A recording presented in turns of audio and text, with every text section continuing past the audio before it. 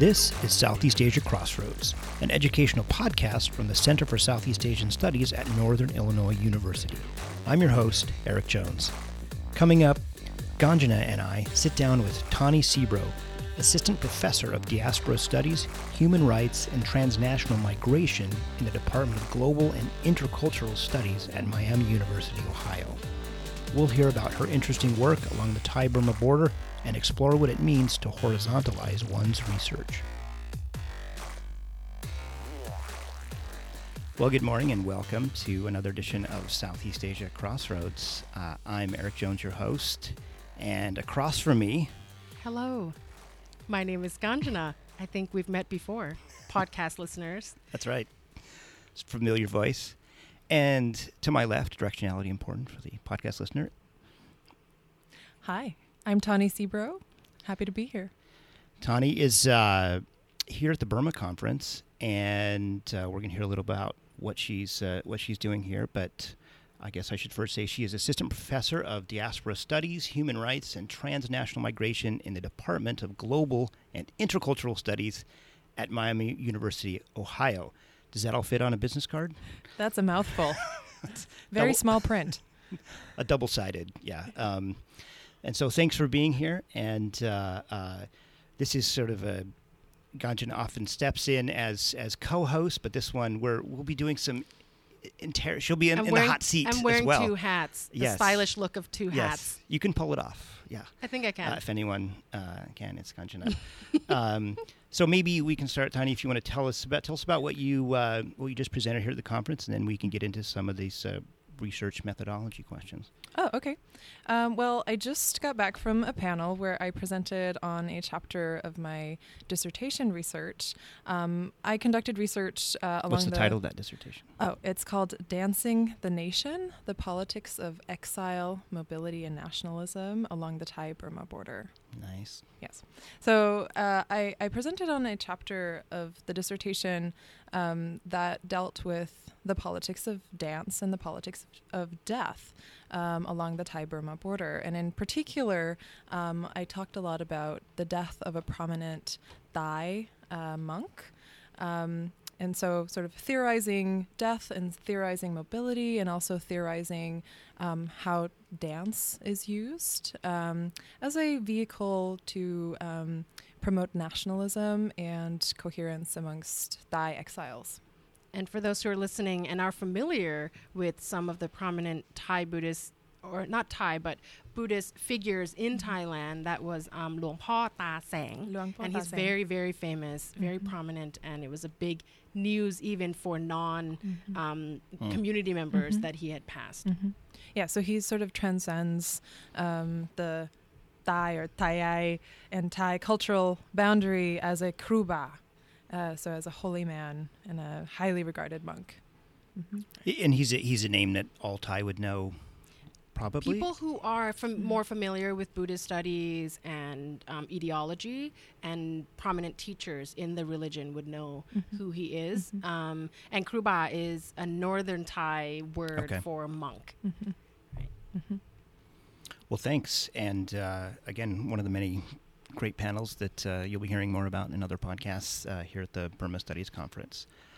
We also pulled you two in here to talk a bit about, you both have, I think, interesting and novel approaches to research, and that define maybe generationally a new way of going at, of doing your work and doing research, and I think it should be of interest to our listeners. So maybe Ganjana, tell us a little about what you do, but especially how you do it. So the common threads that I think Tani and I have is that we do community-centered research. It's not what the traditional imperial or colonial helicopter swoop in, get your data, swoop out, and publish henceforth. And what I really want to talk about in terms of my own research in the Thai community, both in Thailand and the United States, and hopefully in other Thai communities worldwide, is that the relationship of the researcher and the community, right? And the issue is particularly salient for me, if we can call it an issue, because I'm a community member myself. And the expectations of me from the community and my role in it is going to be immediately and distinctly different than my friends who may be doing similar type of research in the same community who are not Thai. Yeah, and you'll have interesting perspectives to compare on that. And so give an example of what you're talking about. You're talking abstract. Like, do you have one that comes to mind of how this affects you? When I wanted to start doing field work in LA, so my dissertation worked on language and identity in the Thai diaspora in LA, particularly how they use the language to build their community and what being Thai meant to them, how they talk about being Thai, and also the variety of Thai itself that they use in being Thai.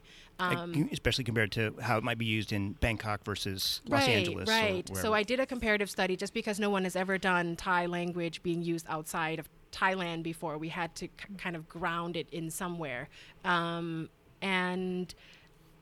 being a graduate student at the time, you get trained in all these methodologies. And the field of linguistics, when you do field work, it's very separate. It's always about the other that you're studying. Even if it's your native language, you're encouraged to treat it as the other. And I got to LA and I wanted to debut myself in the community as you would if you were an outsider. You have to introduce yourself. So I went to the largest gathering that was happening at the time. I timed my arrival in LA with the Thai Father's Day celebration at one of the biggest Buddhist temple, because I knew the whole community would come out and be there. And I would get a chance to mingle and meet them in non-formal ways and just kind of naturally develop this network that we are all encouraged to do in the field to get that interviewee, right? The network method of getting the next interview. And so I showed up at the temple and I didn't really know where to start because Thai society is already hierarchical. So based on my perceived age and social position, I couldn't demand or even ask or request an interview from any community leader. Do you think a foreigner or a non-Thai could have worn that hat? Yes, and they do. My friends don't have the same obstacle when trying to get an interview because they are often approached at these type of Thai audience events to say, what are you doing here? They're a novelty, right? And so I walked around, no one would talk to me, and I'm trying to introduce myself. I had gone to Staples and made these name cards so I can hand them out because I know that they're culturally important. And no one wanted to talk to me about it. And linguistics as a field is so obtuse to other people that they just didn't really understand what I was doing there. So I just started exploring all the booths that were on display at this festival, and one of them was the census. And I thought, when did the U.S. Census started caring about Thai people? This is new. So I dropped by and found this really enthusiastic group of volunteers, and I said, what is the census booth doing at a Thai event? And she said, we, for the first time, have Thai language census materials, and we're trying to get more Thai people in the United States to write down specifically that they're Thai instead of marking other, right, for Asian. Wow. Because we've been just Asian other for however many years we've been in the United States. And I thought, oh, wow, that's so fascinating. And she said, you know what, sweetie? And she used kind of the diminutive, form. I really have to pee. So, and I'm the only one at this booth. Do you mind? No. Do you mind just standing here? And if people come with questions, just give them pamphlets and tell them I'll be right. I really have to go to the bathroom and no other volunteers are here. And I said, I couldn't turn down an elder. And so I said, sure, Auntie, go pee. I'll hold down the fort. And the entire time I was doing field work, I did outreach for the census with this group of volunteers because that was the expectation now, right? And also I realized that it was going to force me. And a non-Thai researcher wouldn't have been asked to do that. Right. Well, right. And it speaks to the incredible importance of feeling like you have some kind of purpose when you're doing field work, because oftentimes you go in and you're just collecting all this sort of nebulous data and people have no idea what you're doing there. you're just kind of hanging out, Yes. doing this kind of deep hanging out stuff. And it's kind of disconcerting for people because they don't know what to do with you. Right. But if you're there with a purpose, then all of a sudden they can sort of fit you into the social picture. Exactly. Right? And because I was new, and the LA community is already well established and quite close knit for how big it is, that they were kind of wary of this new person who demanded all these things of them. And so the rest of the time I was involved in the Thai Complete Count Committee, and my advisor was really concerned, and she said, "You're not there to volunteer, you're there to do field work. You need to be doing field work." And I think what she didn't understand was that in order for me to do field work is I have to be part of the community, because that's the perception that they have, that's the expectation of me in that space. But yeah, so 3 months later, I was doing a press conference for this organization at the consulate. It really escalated quickly. But the fact that I had to go to all these different events with them meant that I became a familiar face really quickly in the community, and they trusted me. So from then on, it was fine.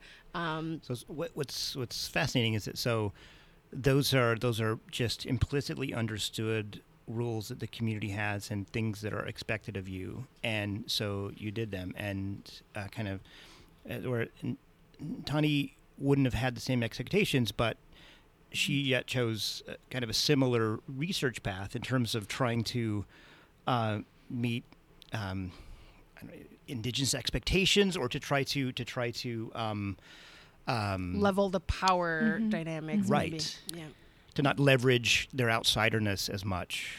And I think that this is something that both of us are kind of committed to decolonizing our research in various ways, and I think that may stem particularly because we spent it's a good book title, by the way. We spent our graduate careers at the University of Hawaii at Manoa, and we became hypersensitive to the sovereignty struggles of the Kanaka Maoli, of the Native Hawaiian people, and understanding our presence there as settlers and seeing sort of those fraught relationships and seeing how that translates into how we also have to think ethically about our role as researchers. And so in my own case, that became, highly problematic, as I began reading a lot of post-colonial theory and engaging with subaltern scholars is sort of like justifying me as a Euro-American woman going into the field and doing research in northern Thailand amongst a very marginalized group of people. So how do I approach that and sort of without falling into the easy trappings of colonialism? Because I could have gone in and sort of played the expert. And done a bunch of formal interviews, and I would have had a very different experience than what I did. And sort of my entry story to the field was that I just started showing up at various temples. Yeah, and I was just going to say, give us an example. Is that really good? So when I first started, I would go to temples that were they were sort of Tai temples in Chiang Mai.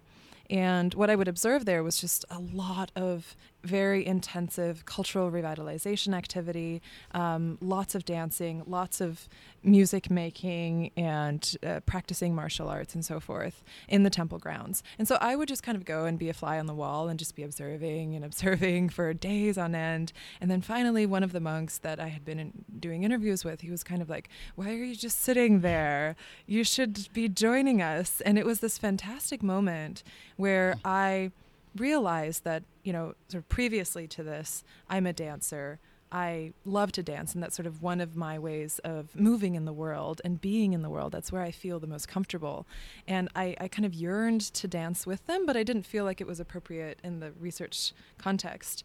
But then I was sort of invited to do that, and it was this beautiful kind of embodied moment where I realized that the dance is a language in and of itself. And so part of me learning to be in this community has to also learning to move with this community. So it's that kind of concept of kinesthetic empathy that you get through doing that kind of embodied work. And through it, I found that my research collaborators related to me in a completely different way. I mean, I was not a very good dancer. The kind of dances that they do are very complex and very different. I was trained in Western classicalized forms of dance, and so you weren't able to bend your fingers backwards to touch her. Their gracefulness was infinite in comparison with mine. I was just this very awkward, person, and one of the things that they thought was super fun to do, which happened often.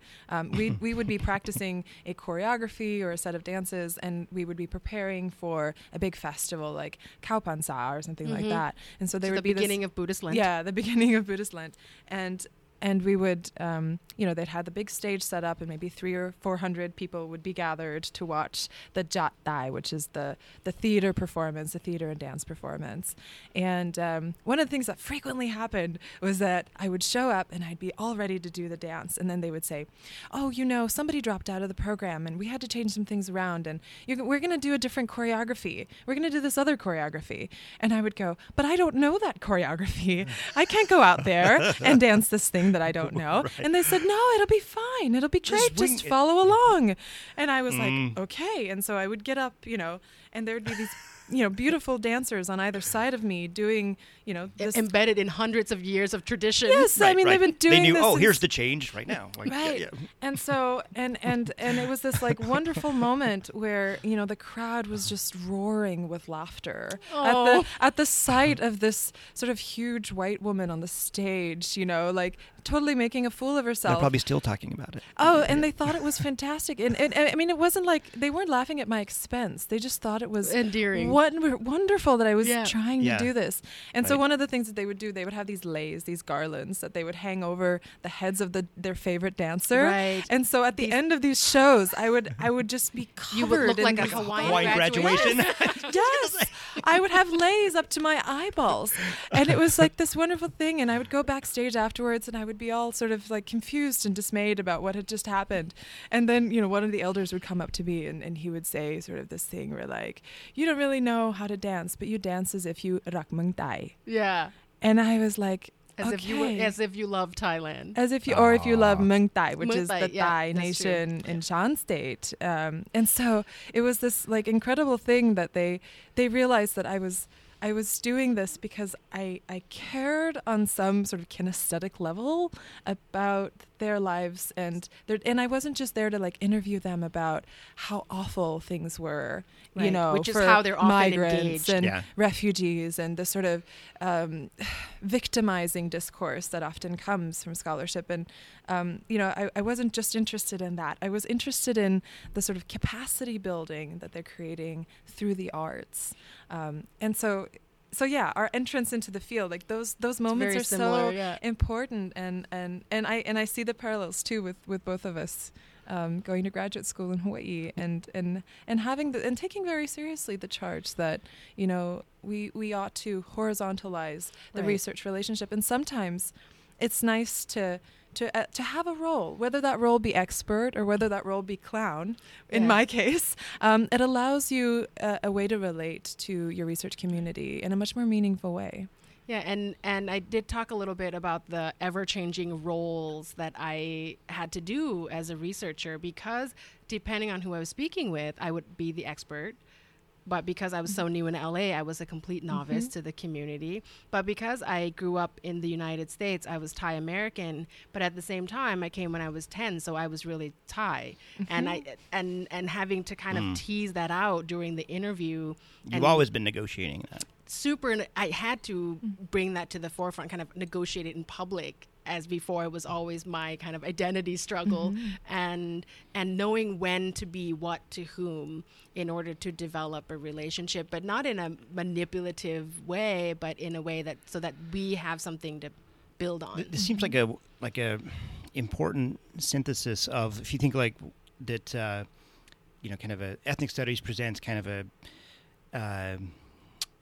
one decolonizing antithesis, saying well, look, you really need to be of a community to kind of understand it, and this, and that's how I've always found that somewhat troubling. It's you're not allowed to care or be interested unless you're actually one of X, Y, or Z.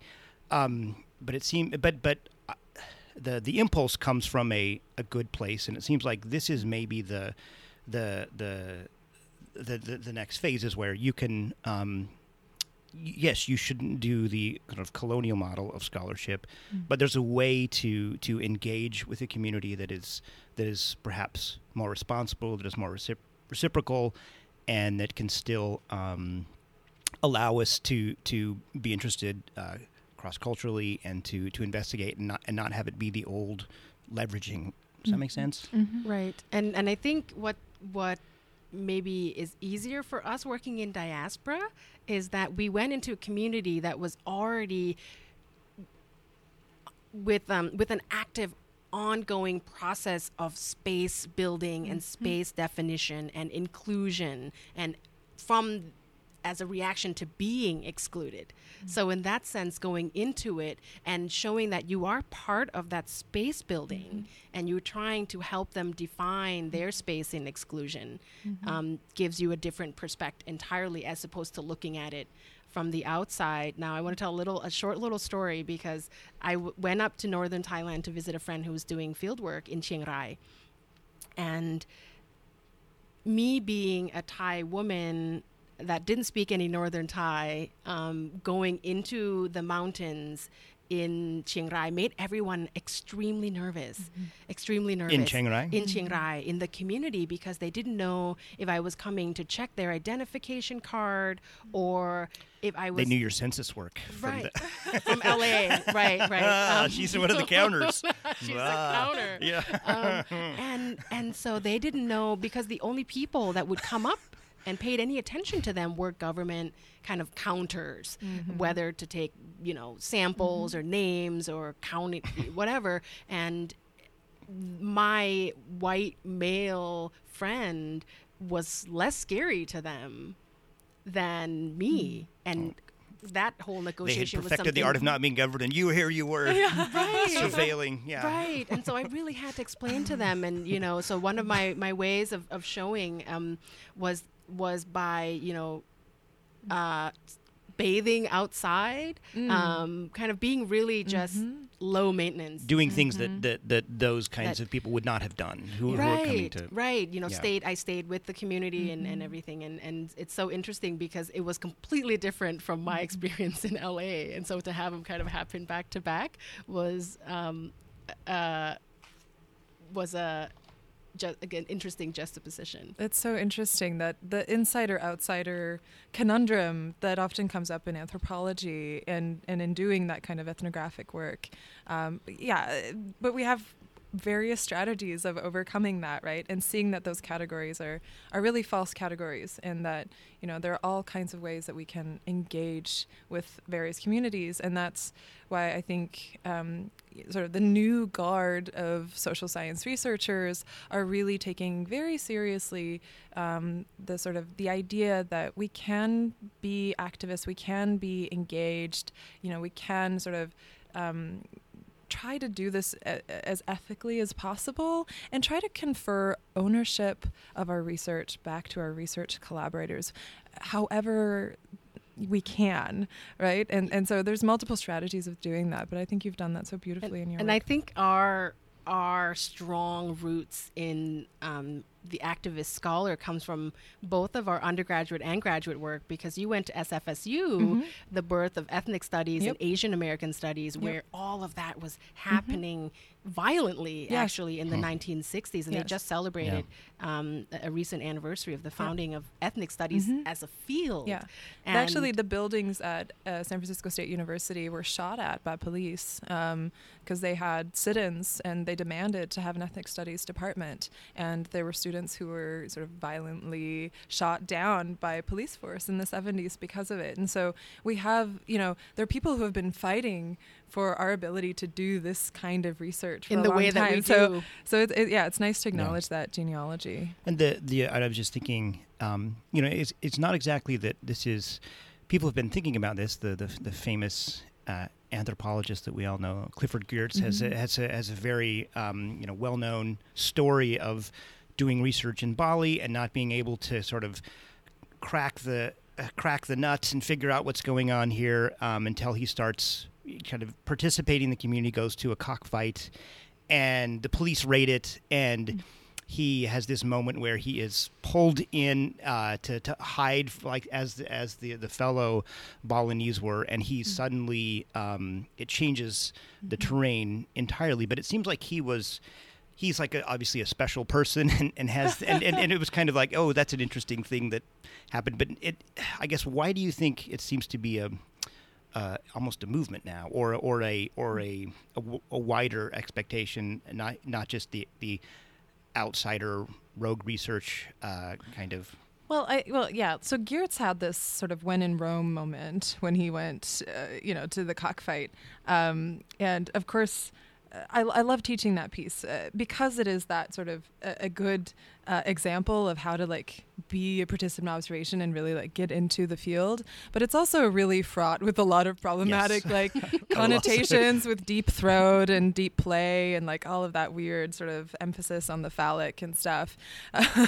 But I think that what has really gained momentum for doing this kind of scholarship is the intensive engagement of post-colonial and indigenous scholars themselves, who have come out and demanded that these kinds of research relationships are fraught with imperialist kind of ideas. Right. And it's so not acceptable anymore to the community for someone to swoop in, certainly scoop out their data and to never be seen again. So I think we really have to honor scholars like Edward Said or Leila Abu Lukhud, sort of minority or, scholars who have been marginalized, subaltern scholars who have done really fantastic work and really held a mirror up to the academy and said, hey, we have voices too. And that's like Gayatri Spivak's, can the subaltern speak question, right? That looms large on my conscience. And so I think it's something that if you want to be taken seriously as a scholar from here on out, you really have to engage very seriously with those questions. Ditto. She said it so beautifully. I have nothing to add.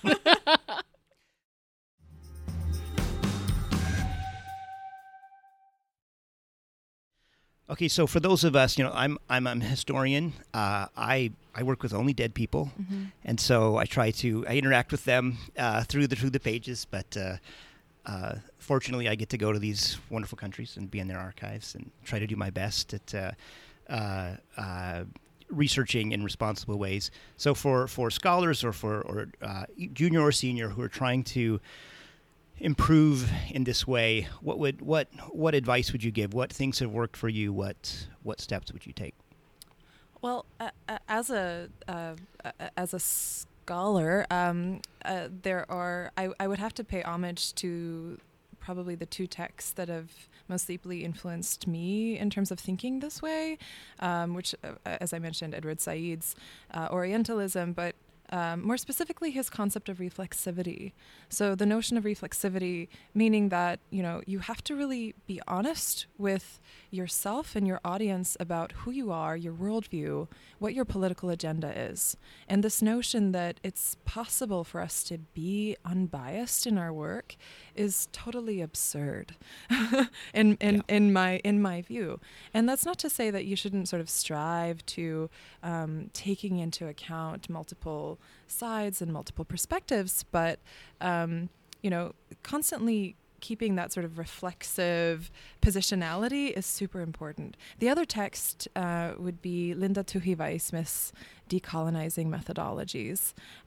That's a text that just kind of opened up a whole new realm for me in terms of how I can best engage in the field and also in how I teach my students. I make that text mandatory in all of my classes because it very early on introduces to them the need to not sort of sit within this kind of sort of Western imperialistic sort of privileged knowledge perspective that they have been taught throughout their lives and in their other classes, and sort of so just the recognition that there are multiple knowledge systems and there are a variety of different epistemologies. There are indigenous epistemologies, different ways of engaging with the world that we ought to take just as seriously as we do Western epistemologies. So those are at least like sort of text in terms of the actual doing part. I think that could take on multiple different iterations. But I think the most important thing is that if you're going to do field work, that you keep this sort of positionality of that you're a student. You're a student of these people's world, and it's an honor to have them impart that knowledge on you. One of the things that Linda Tuhiwai-Smith says in Decolonizing Methodologies is, research is one of these dirty words in the indigenous world, because it imparts this notion that, all these people from the West are coming in and building, extracting. They're building right. their careers they're off of mining information in the community. Her word is they're building their careers off of other people's misery. And so when I read that, I was just kind of floored, and I was like, wow, okay, I cannot do that. I don't know exactly how I'm going to do that. And I found my own way of doing things, and I'm not sure that I totally avoided doing that. But I know that I couldn't do this kind of research. At least to have it in your mind as a goal. Right. Yes. I think, So having that reflexive attitude is super important. Yeah, and the tips I want to give to scholars who are community members is that, yes, we have taken methodology, and yes, we have been trained, quote unquote, to do what we do and are experts in that way when we do go collect data, but you are still a member of the community, and the expectations are going to be there. And I think a lot of Western trained researchers forget that, forget that once they get into the field, you are just you now. Right, and the positionality, it's all perceived, it's all relative.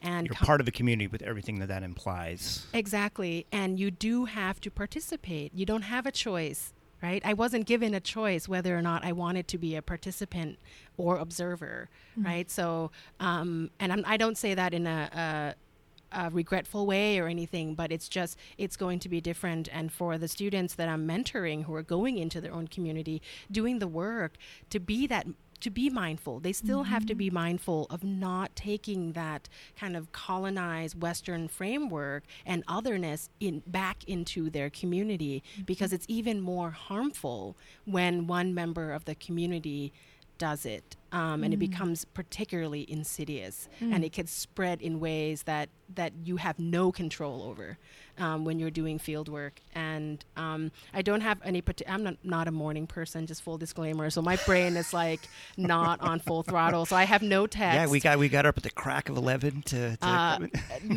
have no text to refer to, but just the work that sociolinguists have been doing in the role of the interviewers, and how that affects your interlocutors, and the idea of stance and the positionality of everyone involved, and the fact that it's dynamic and fluid and negotiable and must be negotiated at all times, I think taps into that wire that I just tapped, and also tapped into what Tani was talking about. It's just the mindfulness of your presence, right, and your positionality and the ever-changing role that you have. And I can't help but think. I mean, I think this is applicable to anyone doing research in any part of the world, but it's just so easy in Southeast Asia to be accepted and to be invited to be a part of this. It really is. I think I have this kind of pet theory that globalization kind of begins at these Southeast Asia crossroads, in the spice trade, and for longer than any other part of the world, Southeast Asia has been used to people passing through its shores, passing to its mountains, of all stripes, of all colors, and they have a space in their brain more developed than maybe any other part of the world for understanding people who come from the outside, and they're engaging with. You go to a village the first time, if you're game, they're happy to get you up to the marriage table at a wedding you've never been to, or the people you don't know. In my village in Wyoming I grew up in, that wouldn't happen. You wouldn't be ridden out of town on a rail, but it's there's Southeast. It's not as well defined in a kind of a well bordered in locality, right? That was something that I had a difficult time with while I was doing fieldwork, because I was going to a lot of festivals like Poi Sanglong, which is the novice ordination ceremony. I went to like 6 or 7 Poi Sanglong ceremonies, and each time they would sort of invite me, and I would like sit at the head of the table, and they'd be like serving me and stuff, and it was this sort of like, oh, the Farang gets to kind of have this privileged positionality, and each time I felt like that was a very uncomfortable position to be in, but still recognizing how that gave me so much access to different research collaborators. But and it's a choice that they're making. They want, if they're it's yes and no. But you have to sort of thread very carefully in terms of how you negotiate that role, and be very conscientious of not taking advantage of that. Don't pull a Captain Cook on Hawaii. Don't lest you become supper. Well, don't show it up. ended appropriately for him. Karmically, you could say. Yes. So we're talking Buddhist terms, right? Definitely. And again, I just want to point out that indigenous scholars don't get that type of invitation. Yeah. Right? We don't get that type of access and invitation at all. We have to access it through the regular social channels that are allowable in the community. But what was interesting when you brought up the duty to kind of present the community, right? So there happened to be another community member doing fieldwork at the same time in LA, all 2 of us, and there are still only 2 of us right now, but there are more. We're mentoring more up down the pipelines. But so my friend Mark, who will be one of the keynotes at COTS, Council on Thai Studies Conference, he was there also, and the aunties got wind of this. Said, "Oh, you're doing a PhD? There's another one of you.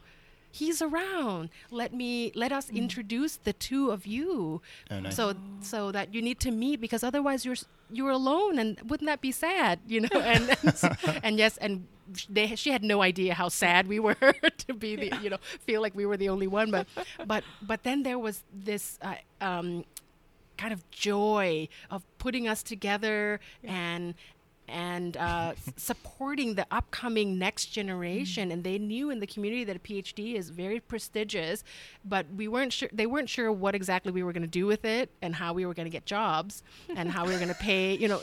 The details were very murky, but they were very excited that this is what we're doing. But then they must feel vindicated with your prestigious position. And the underlying message was, you give us a voice. Yeah. Give us a voice. Because nobody ever talks about us. Nobody understands us. And be that voice for us, because you're already on that stage. But no pressure. You do you, boo. But just don't do your people wrong, and I think. And it's those moments where you realize that your research collaborators are really the ones doing the research for you. I mean, you're just kind of the privileged observer, and it's those kinds of moments where like they recognize what's going on, and they're like, oh, let me help you out, and that's, I mean, that's probably speaks to that you did a really good job, like entering into the field and establishing really good ties, because there's a lot of instances of scholars going into the field and being hated. There's a lot, especially in anthropology. Yes. Like there's a rich tradition of hated anthropologists. Oh yeah, like you go up, Northern California amongst the Yurok Indians, like there's 2 words that you can't mention. One of them is Krober and the other one is anthropology. Like they don't want to hear it. And there's good reason for that. Right. And the kind of work that we're doing, and well, I don't want to give us too much credit in the community having more agency. I think the community has always had agency in the way that they are portrayed, because they are the people who are giving away that nugget of that glimpse of information and their world, and they can or cannot give whatever it is the other person's asking for. But I don't think that it's been recognized, that level of agency, until recently. Yeah. And now that I keep tapping this wire, and now that it's out there, right? We can't ignore it anymore, that the community is a second or third researcher. Right. And in that vein is something that I hope to do later in my research is conferring authorship back to the research collaborators. And, why not co-author a paper with one of the people you interviewed? Like, why don't we do that? We should be doing that. That's a different podcast altogether. I know, but that's a whole other issue. But it is indicative of at least these ideas are starting to come to fruition, and there are people doing that. And I think that's the future direction, and I think that's one of those ways that we can answer this question of how can the subaltern speak, or can the subaltern speak? Well, yes, let's find ways of giving them a voice without speaking for them, but allowing them to speak for themselves. And of course, everyone can speak, is whether or not people listen, right? Yeah. Everyone's speaking all the time. Yeah. So, our role then can just be the one of like amplifying the voice. We can be the microphone. Yeah.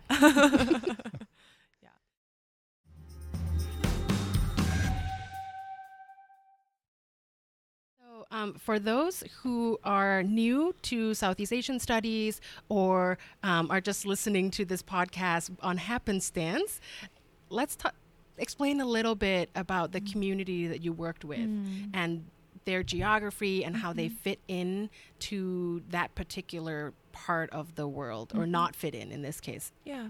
So the Shan State is a state in northern Burma, northeastern Burma, and I worked with the people who call themselves Thai. Most of them are Thai Luang, and they have fled from the Shan State. There's about the estimates of how many have come to Thailand are very tenuous because most of them have not registered. But we could estimate that there's roughly 200,000 of them that have fled across the border and settle mostly in Chiang Mai, but also in Mae Hong Son and in Chiang Rai provinces. So those are northern Thailand. Upper border north of Thailand. Yeah.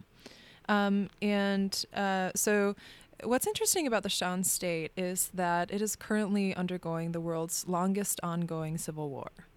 And most people are not aware of that fact. So they've been at civil war since the sort of posts or the socialist era in Burma with the Tatmadaw, which is the Burmese military. And so Shan State has a variety of different ethnic rebel armies. There's the Shan State Army South, the Shan State Army North. There's the Wa and the Karen National Army. There's a lot of different rebel armies. The Shan State armies, both north and south, have sort of had the sort of longest and like hardest fought resistance movement, and a part of that is because Thai people, they're called Shan, which is an exonym. Shan is understood by my research collaborators and also others to be a kind of bastardization of Siam.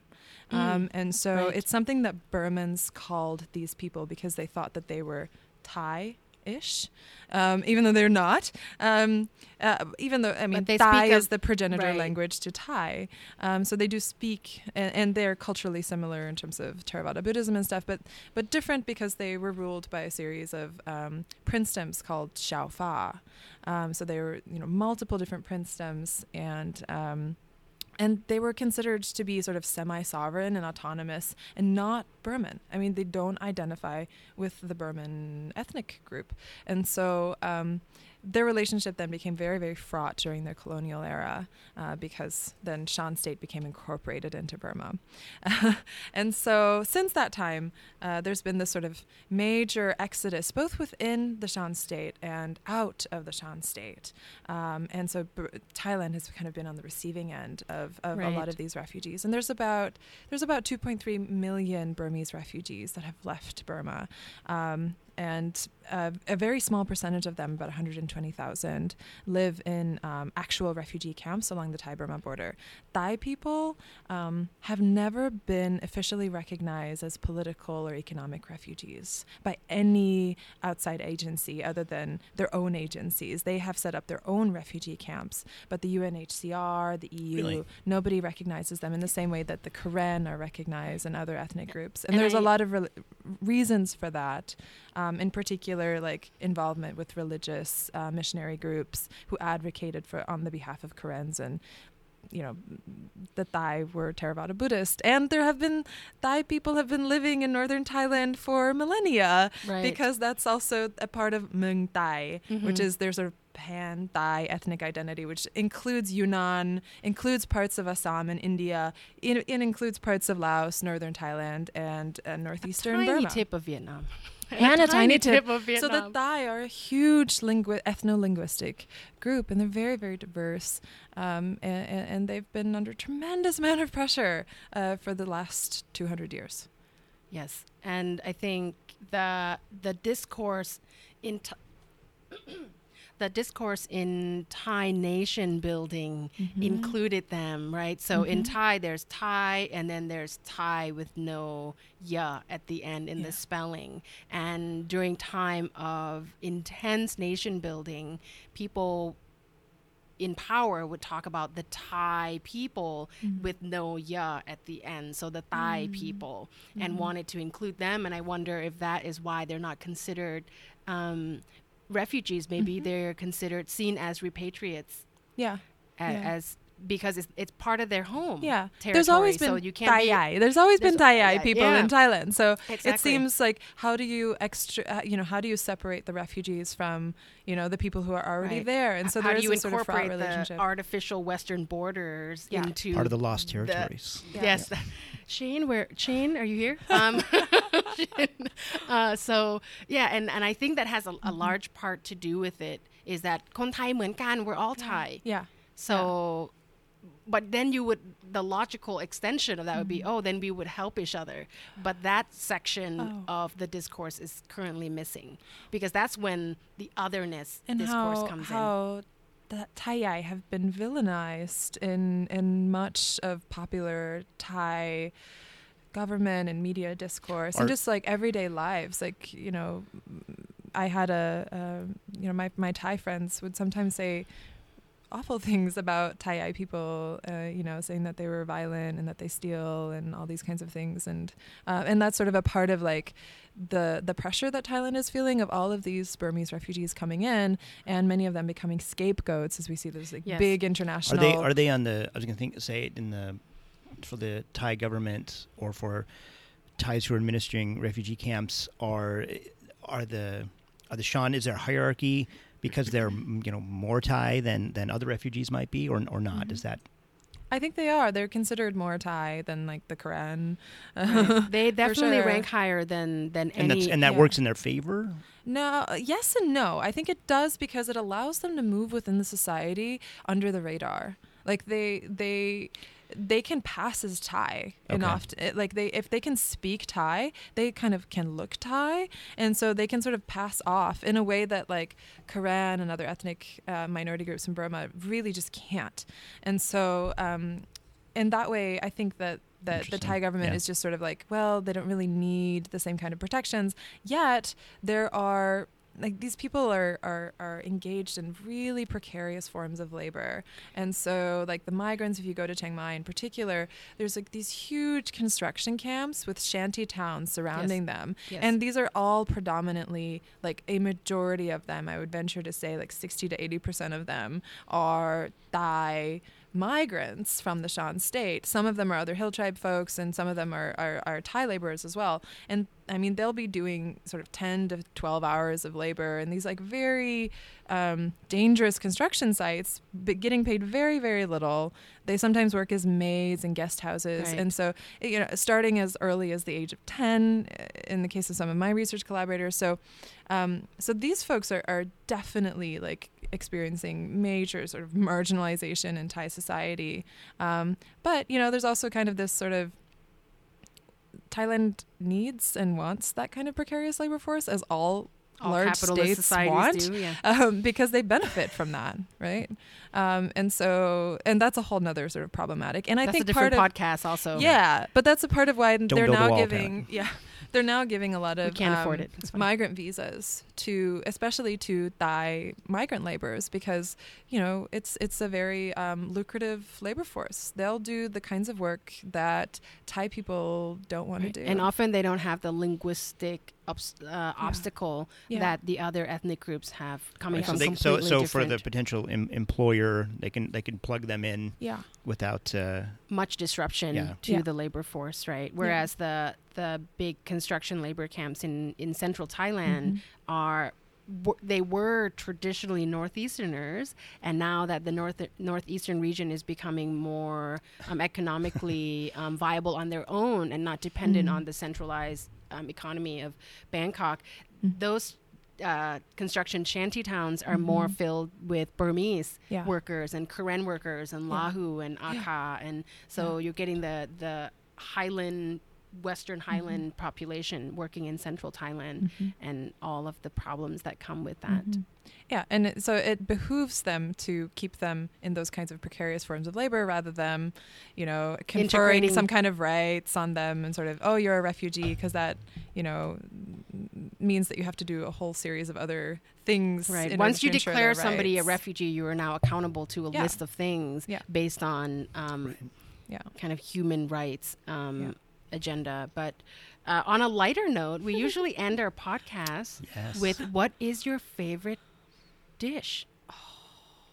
Could be anywhere in Southeast Asia. Yeah, anywhere in Southeast Asia. And why? And what was your first kind of, tell us a little story about when this love affair started. So I first went to a Thai temple in Chiang Mai, Wat Pa Pao. And there's a woman there who has a little noodle shop, and she makes Thai noodles. And it's kind of kind of like a khao soy, which khao soy is kind of Thai, isn't it? Yes, So anyway, it's not Thai. Sorry, khao soy advocates. But she makes it, and that's the sort of the Thai specialty is the yellow tofu. Khao soy.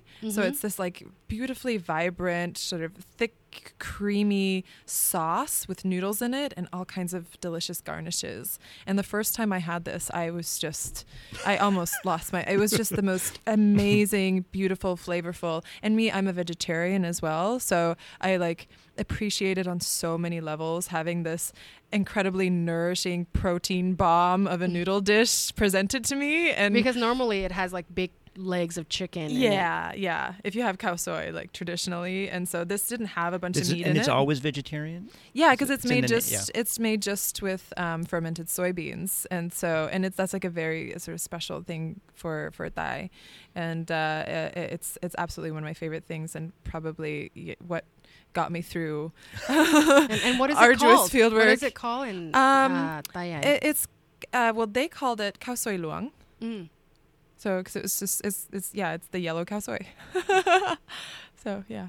Excellent. That sounds amazing. Well, Tani, thanks so much for being here with us, and Ganjana as always. And we'll look to be hearing more from you in the future. And please come back to Northern Illinois University. Thank you. Enjoy the rest of the conference. Thanks.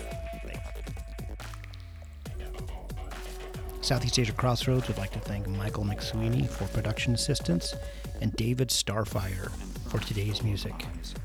Visit davidstarfire.com for more information.